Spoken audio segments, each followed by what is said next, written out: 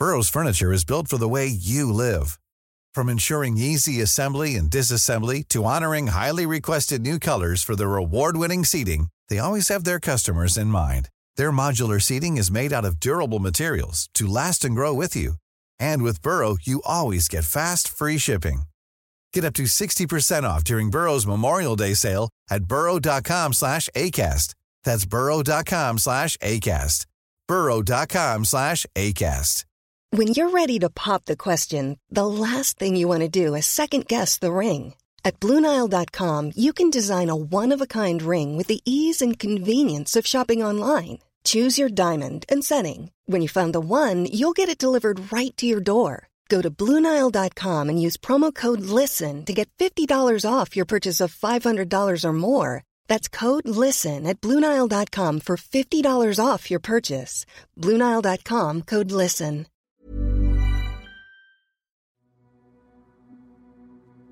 These stories contain distressing themes and brief descriptions of violence.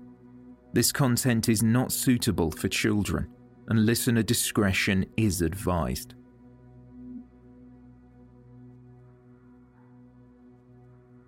By the afternoon of Saturday, October 31st, 1998, 22-year-old Jenny King's family became worried that she hadn't returned home after being out clubbing the night before.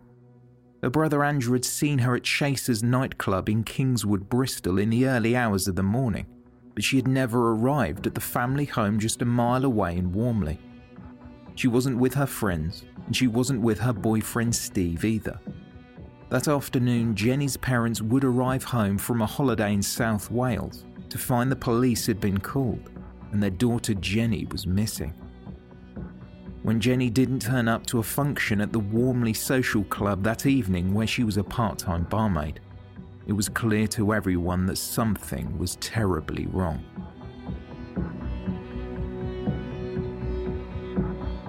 My name's Benjamin Fitton from They Walk Among Us. Welcome to Murder Town, the podcast.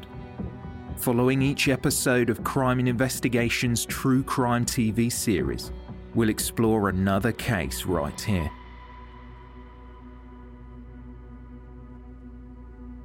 Jenny King had been with her boyfriend Steve in the early evening. They had a drink and she drove him back home as he had a night planned with some other friends. She then drove to her house to get ready for a night out with girlfriends. The girls went out in Bristol city centre, and after that Jenny went to the well-known Kingswood nightclub Chasers on Regent Street, a little closer to home by around 1 a.m.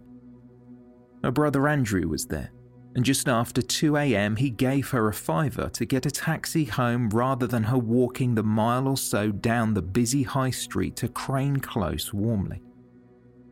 Andrew realised the next day that Jenny hadn't come home.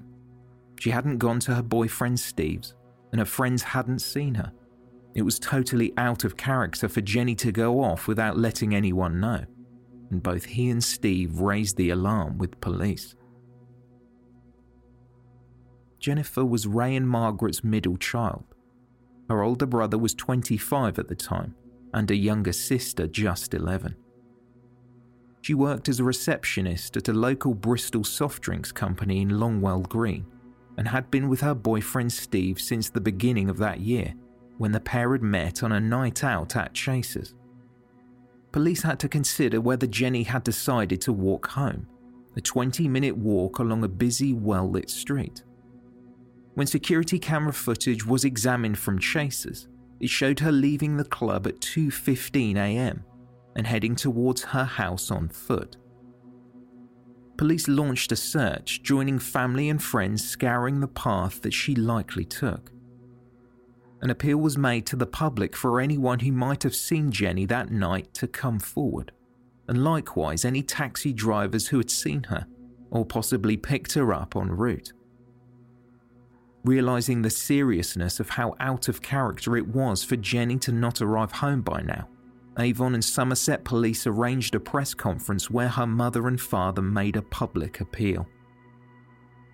Ray King told the waiting press that it was 100% out of character for her to go off without telling her parents where she was, but that if she had, or if she had become ill and someone was looking after her, to please get in touch and let them know she was safe.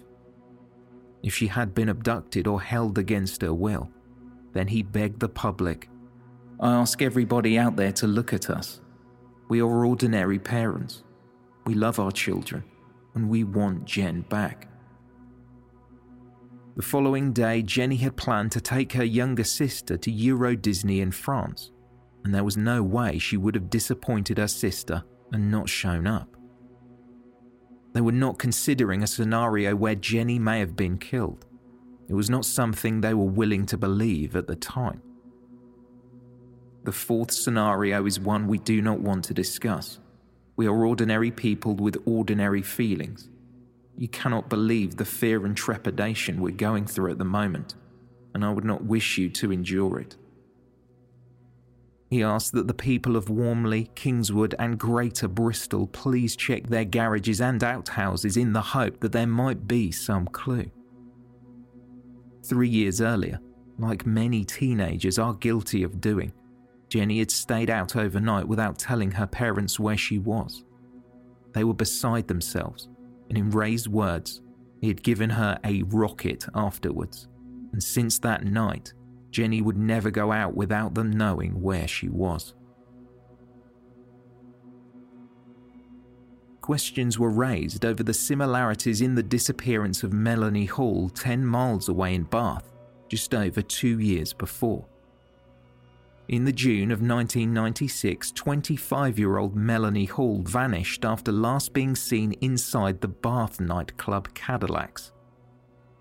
13 years later, in October 2009, some of Hall's remains were found in a plastic bag in vegetation along the M5 in South Gloucestershire, and over the years there have been a number of arrests in the case, yet all suspects have been released without charge.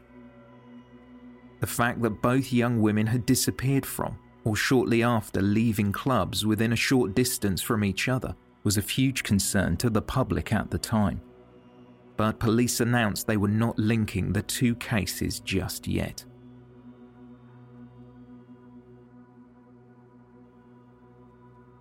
During the 18th and 19th centuries, Bristol enjoyed the prosperity of its expanding port and the local high-quality production of metalwares.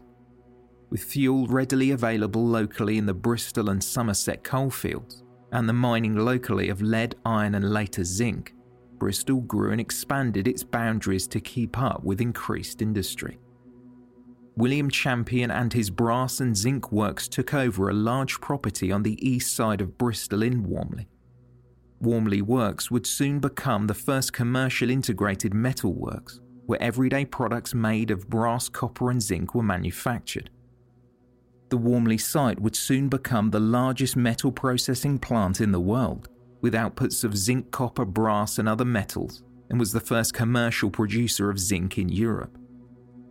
By 1769, the works employed around 200 people, and Walmley became a mecca for the working class and those looking for work in the expanding industrial estates, factories and mills of Bristol's east side. Champion would go on to expand his manufacturing works, as well as develop recreational areas and even an ornamental lake.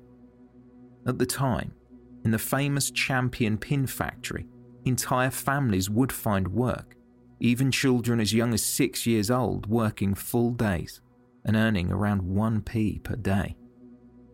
As Bristol approached the 21st century, it had boomed into a city of diversity. With just under 500,000 residents, it was favoured by those who enjoyed a new way of living. With a mix of a city on the water, plenty of trade industries and well-regarded education, it became a destination for younger people who would help build Bristol's future artistic community and ongoing independent art, music and food scenes. By 2017, Bristol was named the most livable city in the UK, and in 2019, Bath too would claim the accolade.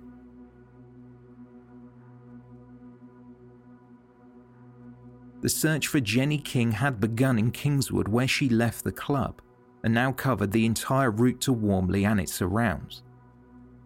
a large operation continued to scour a wide parameter along the 1-mile route, sports grounds and along the Warmley Brook, which snakes its way from north to south, cutting right alongside Crane Close. It was late on Tuesday, the 4th day of the search, that someone spotted something in an overgrown area just off the nearby Firework Close. In 1998, only part of the now fully built ring road was in use. It was a lot quieter than it is now. In the small surrounding streets near the brook, there were many tiny grassy pockets, small areas of bushes and verges. In the dense, overgrown patch of grass and foliage then known as the orchard or the den, the body of a young woman was found, and although there would need to be time for a formal identification, police knew who it was. Just a few hundred yards from her home, and almost 4 days after she was last seen, the body of Jenny King was found. While the Home Office pathologist officially identified the body, investigators began processing the scene and scouring the den for clues. The cops was just meters from a number of houses that linked up with the sports field of what was at the time Kingsfield School. Now the ring road cuts right between the homes and the school. The spot was known to local children who sometimes played there in the thick bushes, building forts and dens. As police family liaison officers supported the family, the forensic examinations began. Jennifer was found only partly clothed. The leg of her trousers had been tied around her neck, and strangulation would ultimately be determined as her cause of death. Her underwear and another part of her trousers had been used as a gag, likely to stop her screaming. Although it appeared that the assailant had attempted to sexually assault her, he had not succeeded, and there would be no DNA evidence found on her body. Jenny had been beaten, particularly around her face and head, and kicked in the stomach. Similarly to what had happened to Linda Cook in this series' first episode of Murder Town, the killer had stomped on Jenny's abdomen, leaving muddy boot marks. Police stated that they were following a line of inquiry after looking into an incident that had occurred 6 months earlier. A young mother left Chaser's nightclub in April that year and got into what she believed to be a taxi, but wasn't. The man robbed her of her jewellery, but she had got away. This turned out to be a coincidence. The following morning, a full reconstruction of Jenny's walk home took place. As police interviewed everyone in the local area, they found that no one had heard anything that night. They interviewed everyone who had been with her that evening, in particular both Jenny's brother Andrew and her boyfriend Stephen. When news broke of the murder, Stephen spoke out publicly after feeling that fingers were being pointed in his direction. He made a public statement denying having anything to do with Jenny's murder. Quote, "I'm sure people have suspected me, but it wasn't me. And God help the bastard who did kill Jen, if I ever get my hands on him. I have nothing without my Jen. She had so much to live for." Out of the hundreds of clubbers interviewed who were at Chaser's that night, dozens of potential suspects' names were handed over, and police began looking into each one, and soon around 100 officers would be on the hunt for Jenny's killer. Although forensic experts had not found any DNA evidence, they had made shoe impressions from the boot marks on her body and had taken green fibres from Jenny's clothing that did not match anything she was wearing. Detective Superintendent Bill Davis, along with other investigators, held a press conference at the local community centre in Warmley, the same place where Jenny had a part-time job as a barmaid. Davis confirmed that Jenny had been strangled and that she was very likely killed where she was found in the den. They still didn't know exactly how Jenny had got from the club after she was seen on security footage to the location where she was found, but it was still believed that she had walked at least part of the way. Davis confirmed that there had been no other sightings of her by the public after she left Chasers. He did reveal, however, that a lorry driver had come forward who, while dropping his truck off that night, had seen a man and a woman walking down the road from the club twice. The first time around 2:15 a.m, and then 25 minutes later as he passed again. The driver then saw the man walking in front of the woman backwards, and he got the impression that the man may have been pestering the woman. They revealed that the woman did match the description of Jenny King, and the man they would go on to describe as white, slim to medium build with short dark hair, and in his early 20s. Davis called for local people to come forward with anyone they knew who used or visited the den, and for the first time it was revealed that there was a high chance that the culprit was a local, someone who knew the spot, and that it was relatively hidden. They pleaded with the public to come forward if they noticed anyone coming home in the early hours of Saturday morning, either with mud on their clothes or scratches on their face. A reward of £25,000 was put in place, which would raise to $36,000 over the coming days. Jenny's father spoke out again. He described his family's sense of loss as gut-wrenching, and the grief he and his wife had endured having to identify their daughter. He described Jenny as his little summer breeze, and he remembered her as loving and warm and always chatting, but was now faced with the memory of finding her cold, battered and lifeless. I challenge each and every one of you out there, if you dare, to close your eyes for just a few seconds and imagine yourself being in that situation. It is your worst nightmare. I firmly believe now that there can be no greater sense of loss than the death of a child who had everything in the world to look forward to. This time his pleas were for anyone with any information, or that can help tracking down their daughter's killer.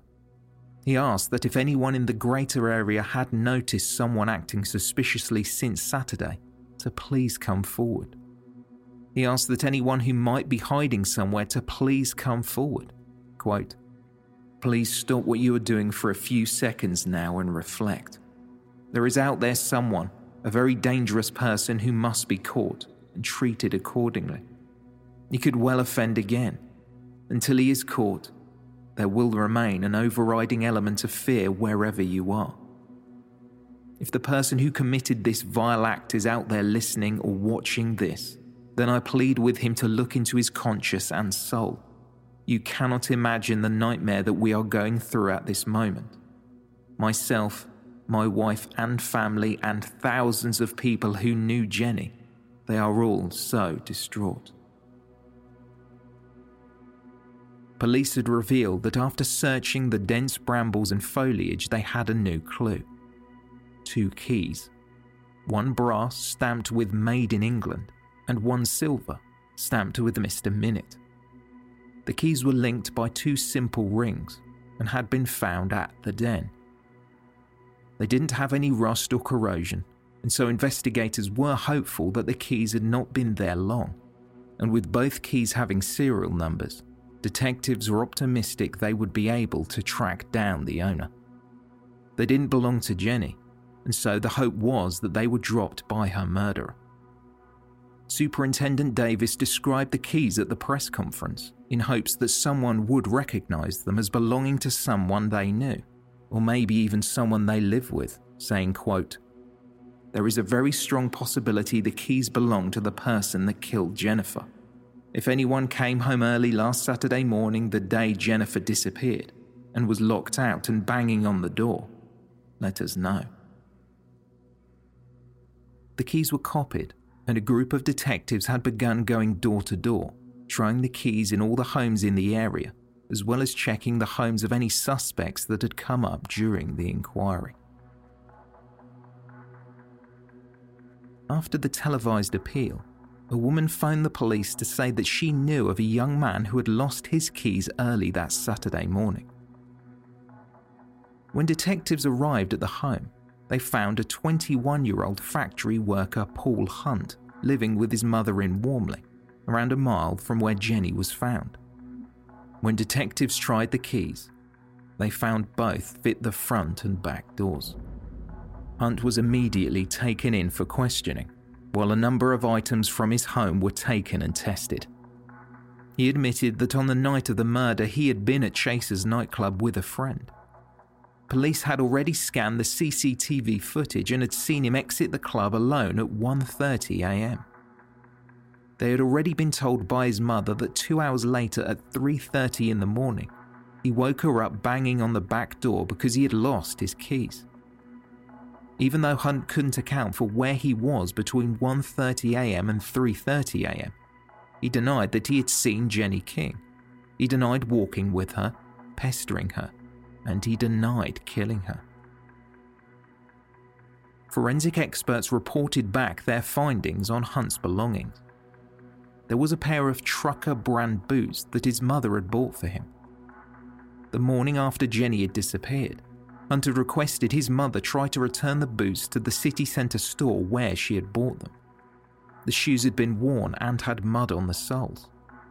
Mud was taken and found to bear a striking similarity to the mud at the location of the murder, and the tread pattern matched the prints found on Jenny's body. Police had also taken some of Hunt's clothing. A green Ralph Lauren polo shirt was tested and was found to match the green fibres found on Jenny's clothing. Paul Hunt was an only child who lived with his mother since the age of 5 when his father left the household. He was at the time a factory worker, but he had previously had a job as a barback at the Bridgegate pub The Hollybush, where Jenny had a bar job. It wasn't just this connection Hunt had to Jenny. The pair had gone to primary school together. On November 11th, 1998, 12 days after Jenny's murder, Paul Hunt was arrested at his home. Police did not reveal his name to the public until charges were laid, although reporting restrictions were placed on the case until trial. Both his and his mother's cars were removed for forensic testing, and soil samples were taken from the front and back garden. He was charged with murdering Jenny sometime between October 30th and November 1st, 1998. The following day he appeared before the North Avon Magistrates Court and was committed for trial at Bristol Crown Court. Bail was refused and he was remanded in custody for 3 months pre-trial. With a plea of not guilty, Hunt faced the Bristol Crown Court and a jury of 8 men and 4 women in February of 1999. Jenny's parents stood strong through the presentation of physical evidence presented by Roderick Denner QC, the lead prosecutor on the case, and the jury heard that although there would be no DNA evidence to link Hunt to the crime, they would find clarity in the vital evidence presented: the keys, the shoes, the fibres, and the testimony that Hunt was on camera leaving Chaser's that night, and after 2 unaccounted hours, arrived home with no means of getting in. When Detective Superintendent Bill Davis, who led the police investigation, took the stand, he said, quote, "Jenny was a lovely young lady. She was well liked in the community, a vivacious young girl. She was brutally murdered by Hunt because she was in the wrong place at the wrong time." It was family and friends who had enabled the investigating officers to piece together Hunt's night on October 30th, and they had established that he had gone out with 2 friends that evening, first to McCluskey's nightclub, and then on to Chaser's. Hunt's girlfriend had stayed home as she wasn't feeling well. It was said that Paul Hunt had consumed 8 pints of lager before exiting Chaser's alone at 1:30 a.m. This is when police believe he hung around or had been wandering when he came upon Jenny King walking home. The two had some knowledge of each other, and so at this point Hunt struck up a conversation. This was likely what was occurring when the lorry driver saw the man walking backwards in front of the woman, resembling Jenny. What occurred exactly over the course of the hour or so until he arrived back at his house, only Hunt knows. The evening after Jenny's death, when she lay deceased in the local children's play area that Hunt knew well, he had gone out with a friend to play pool, and then later that night was out drinking again with his friends, who had no idea what he had done. Prior information on Hunt had come to the surface while preparing for trial. He had, in the past, been cautioned by police for both indecent exposure and for making obscene phone calls. An investigation into phone calls made by Hunt in the 6 months prior to Jenny's murder found that he had made approximately 4,000 calls to women in the Bristol area, threatening many that he would rape them. All these phone calls had been made from the home he shared with his mother in Warmley. There was no evidence to suggest that he had made any such phone calls to Jenny. All the victims of the calls were apparently chosen at random, and there were no suggestions he had followed through on any of the threats. Phone records showed that before he went out that evening, on October 30th, 1998, he made 80 threatening calls to local women. Detective Superintendent Bill Davis called him, quote, a callous, ruthless, and brutal killer. If you're looking for plump lips that last, you need to know about Juvederm lip fillers. With Juvederm Volbella XC and Juvederm Ultra XC, your lip look, whether it's subtle or bold, can last up to 1 full year with optimal treatment and no additional maintenance. Find a licensed specialist and see if it's right for you at Juvederm.com today. That's JUVEDERM.com. Add fullness to lips in adults over 21 with Juvederm Volbella XC or Juvederm Ultra XC. Do not use if you have severe allergies or a history of severe allergic reactions, or if you're allergic to lidocaine or the proteins used in Juvederm. Tell your doctor if you have a history of scarring or taking medicines that decrease the body's immune response or that can prolong bleeding. Common side effects include injection site redness, swelling, pain, tenderness, firmness, lumps, bumps, bruising, discoloration, or itching. As with all fillers, there's a rare risk of unintentional injection into a blood vessel, which can cause vision abnormalities, blindness, stroke, temporary scabs, or scarring. For full, important safety information, visit Juvederm.com. Millions of people have lost weight with personalized plans from Noom. Like Evan, who can't stand salads and still lost 50 pounds. Salads generally for most people are the easy button, right? For me, that wasn't an option. I never really was a salad guy. That's just not who I am. But Noom worked for me. Get your personalized plan today at Noom.com. Real Noom user compensated to provide their story. In 4 weeks, the typical Noom user can expect to lose 1 to 2 pounds per week. Individual results may vary. Wow. Nice. Yeah. What you're hearing are the sounds of people everywhere putting on Bombas socks, underwear, and T-shirts made from absurdly soft materials that feel like plush clouds. Yeah, that plush. And the best part? For every item you purchase, Bombas donates another to someone facing homelessness. Bombas. Big comfort for everyone. Go to bombas.com/ACAST and use code ACAST for 20% off your first purchase. That's bombas.com/ACAST. Code ACAST. When Paul Hunt took the stand and spoke with his defense solicitor, Mr. Ian Kelsey, he stated he could not recall ever meeting Jenny King. In his own words, he said that if he had in fact killed Jenny, then he, quote, would not be putting her family, friends, and relatives through what they are going through. After 12 days of evidence, the jury deliberated for 4 hours before returning their unanimous verdict of guilty. As it was read to the court, applause erupted as Jenny's family and friends cried and consoled each other.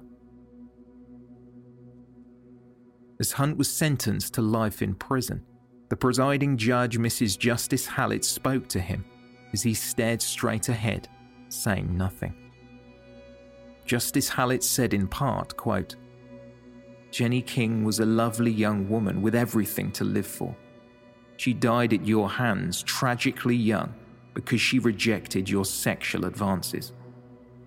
I also suspect the reason you got close enough to make sexual advances to her was because she recognized you as someone from her childhood, someone she trusted. The evidence against you was overwhelming, but you continue to protest your innocence. You denied her family the comfort of that. You declared in the witness box that if you had killed Jenny King, you would have admitted it to spare her family their ordeal. That was a wicked and barefaced lie. Jenny's father, Ray, made a statement outside the court. We are very pleased that the right result has come to fruition. He appears to be evil personified, and I've got nothing but the uttermost loathing for him as a person. This has been a living nightmare. Throughout this trial, we have heard details for the first time about what happened that night, and they were horrific. Jenny has no future. He callously took that away. It is obvious to all who have been present at this trial that he is not just a murderous liar, but evil personified. When Jenny's boyfriend Steve spoke, he said in part, quote, "I'm going home without my girlfriend, and he'll never realise how much he has taken away. He'll never realise just what he's done. I loved her. She was everything to me. She was my best friend as well as my girlfriend. She was the happiest girl in the whole world."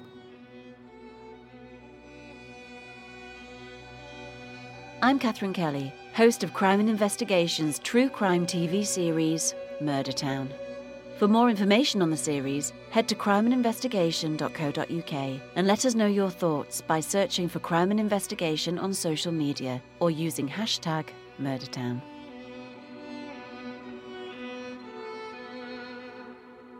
The Murder Town podcast is hosted by Benjamin Fitton, researched and written by Anna Priestland, and edited and produced by Chloe Frost.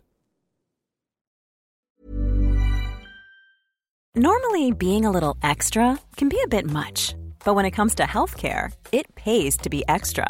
And United Healthcare makes it easy with Health Protector Guard fixed indemnity insurance plans. Underwritten by Golden Rule Insurance Company, they supplement your primary plan, helping you manage out-of-pocket costs without the usual requirements and restrictions like deductibles and enrollment periods. So when it comes to covering your medical bills, you can feel good about being a little extra. Visit uh1.com to find the Health Protector Guard plan for you. Hi, I'm Daniel, founder of Pretty Litter. Cats and cat owners deserve better than any old-fashioned litter. That's why I teamed up with scientists and veterinarians to create Pretty Litter. Its innovative crystal formula has superior odor control and weighs up to 80% less than clay litter. Pretty Litter even monitors health by changing colors to help detect early signs of potential illness. It's the world's smartest kitty litter. Go to prettylitter.com and use code ACAST for 20% off your first order and a free cat toy. Terms and conditions apply. See site for details. Planning for your next trip? Elevate your travel style with Quince. Quince has all the jet-setting essentials you'll want for your next getaway, like European linen, premium luggage options, buttery soft Italian leather bags, and so much more. And is all priced at 50 to 80% less than similar brands. Plus, Quince only works with factories that use safe and ethical manufacturing practices. Pack your bags with high-quality essentials you'll be wearing for vacations to come with Quince. Go to quince.com/pack for free shipping and 365-day returns.